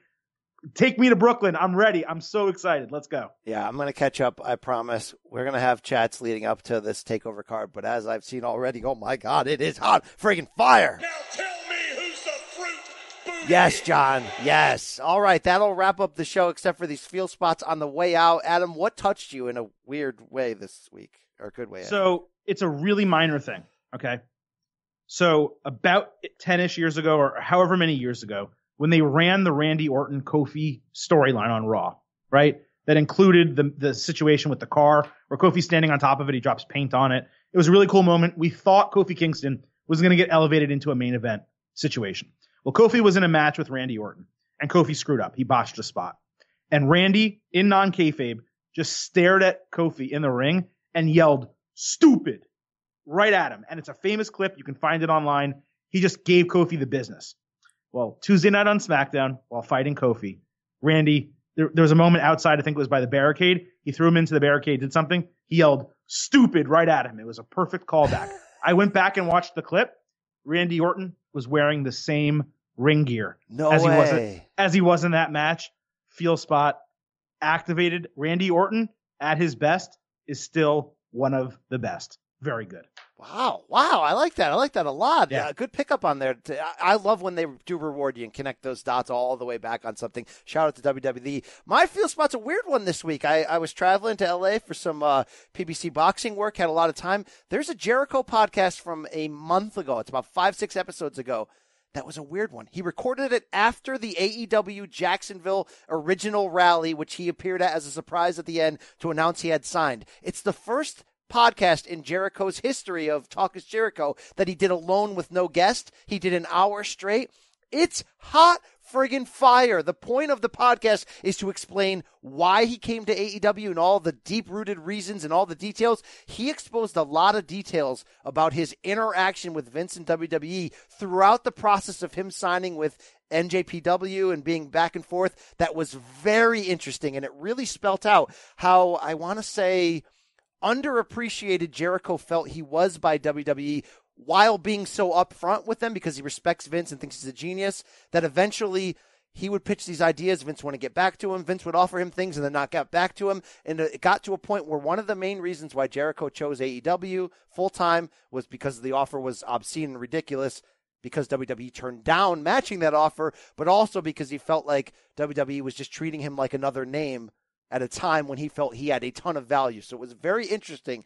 But the thing I really liked about it was Jericho goes long and deep on the revolution in that and sort of preaching what AEW might be. And if you're a mark like me for what the future of competitive wrestling could be, it has to fire you up. And Jericho makes a few random offhanded comments, including one of, "Yeah, I'm going to miss my brothers backstage at WWE when I join AEW, but I guarantee you a lot of them will be joining me." I thought that was very, very interesting. Yeah, Jericho says a lot of things, but I did hear that. No, I did hear that episode like a week after it came out. I didn't have the same takeaway from you. I actually took away that he was very respectful to Vince, and that he told a lot of truths that people misunderstood. That people thought that like they were on the outs because Jericho did X, Y, and Z, but Jericho appreciated that Vince still had interest in him. But the angle that I took from it wasn't a lack of respect or it wasn't appreciation or anything like that. He just knew that if he went to WWE, he wasn't going to be in the title picture. He wasn't going to be in main events. He was just going to be a really solid guy who got featured all the time. And more importantly than that they would want the list character back. They wanted that Jericho with the scarf. They didn't want the new Jericho that he created, which he felt creatively he has longer to go with, he can get more creative with, and he can just be. He wants to be that guy. So I didn't feel so much that it was a disrespect or it was a lack of use or a lack of listening to his ideas, because he knows the dynamic with Vince. He talks about it all the time. Sometimes Vince listens, sometimes he doesn't. But if he has enough respect for you, he actually listens. Whereas other people, he doesn't even listen to at all. So what I took from it was the opposite. I took that he felt he was needed in AEW, but only just wanted in WWE. That's a fair representation of it. And I didn't mean to put it out there like Jericho felt he was wronged, but he felt like maybe they didn't. He deserved more from the caliber of star. Yes, so he went in deep about how he originally was going to wrestle Taker in Saudi Arabia, and then Vince pulled him once Vince found out that he was going to do another NJPW match. There's a lot of those intricate details that were interesting. Jericho offered the idea of doing a SummerSlam IC title versus IC title against Rollins, bringing in the NJPW title. That's the one that Vince never got back to him on. Yeah. That never would have happened in a million years. I know, it was a little wishful thinking, but it's all very interesting in the end. It got me fired up for AEW at a time when we're waiting on the TV announcement, when we're waiting on some things. It got me fired back up where I need to be. Let's do it. Let's roll the dice. Look, again, whether they fail in a blaze of glory, it's better for all of us. So get on board and enjoy what we're about to see. Get some Pac in your life because Neville's about to change the world. So before we close out, let's preview what's ahead on State of Combat. We don't want to give too much away, right? But major Road to WrestleMania WWE interviews. I think I didn't even discuss this with you beforehand, but tell me if you want to do this. Our NXT preview podcast takeover that we did separately a year ago, if we want to do that. And regarding merch, just a quick announcement from me. There is no announcement. That's really it. It will not happen before WrestleMania. I tried very hard. BC knows how hard I tried. I'm still trying to work on something at some point soon. It was too tight of a window. Couldn't happen. But we're still going to be in New York, and we're going to be really excited to be there. And I think our schedule's cleared up a little bit more than we expected. People want to drink beers with us in New York. These listeners, these fans, these State of Combat marks. Should we do something at McSorley's? Is that the place to do this at? I don't know if that's necessarily the place. It could be. We should figure something out. Maybe because look, obviously there's going to be, I would guess, a couple hundred at least of our listeners that'll be in New York for that weekend. Trying to be conservative here in my guess, knowing our listenership. A lot of people travel for this thing, so the potential. If it's really going to be a couple hundred, we probably should have tried to do a show. Which it's a gamble. I know it's a gamble, but what I'm saying is, even if we get 10, 15 of our listeners to show up, have a cold one, talk wrestling, we could also pinpoint if there's like a day that we want to go to Access. We can kind of say, hey, we're going to be at Access this day. So stay tuned for all this from us. I'll talk to BC offline. We'll actually get a real schedule and tell you what we're going to do and where we're going to be. But we have already locked up, and when I say we, I mean the Silver King has locked up some big-time interviews, including one with BC that you are not going to want to miss the Thursday before WrestleMania. It's massive. I told you we were going to get this interview a couple weeks ago. It didn't happen. Well, now it's going to happen. I got three BC words for you. On your TV. Bugenhagen, right? That's what we're going with this? Maybe Bugenhagen. We might be able to do that. All right, yeah. Absolutely. All right. Hey, that's the show for this week. Follow us everywhere we told you should. All that good stuff. Check out our box and MMA editions as well. Adam, anything else? That's it. I'm good. All right. Why don't we get out of here? Why don't we, say goodbye? Why don't we, right? Let's do that. Interview's over. You understand?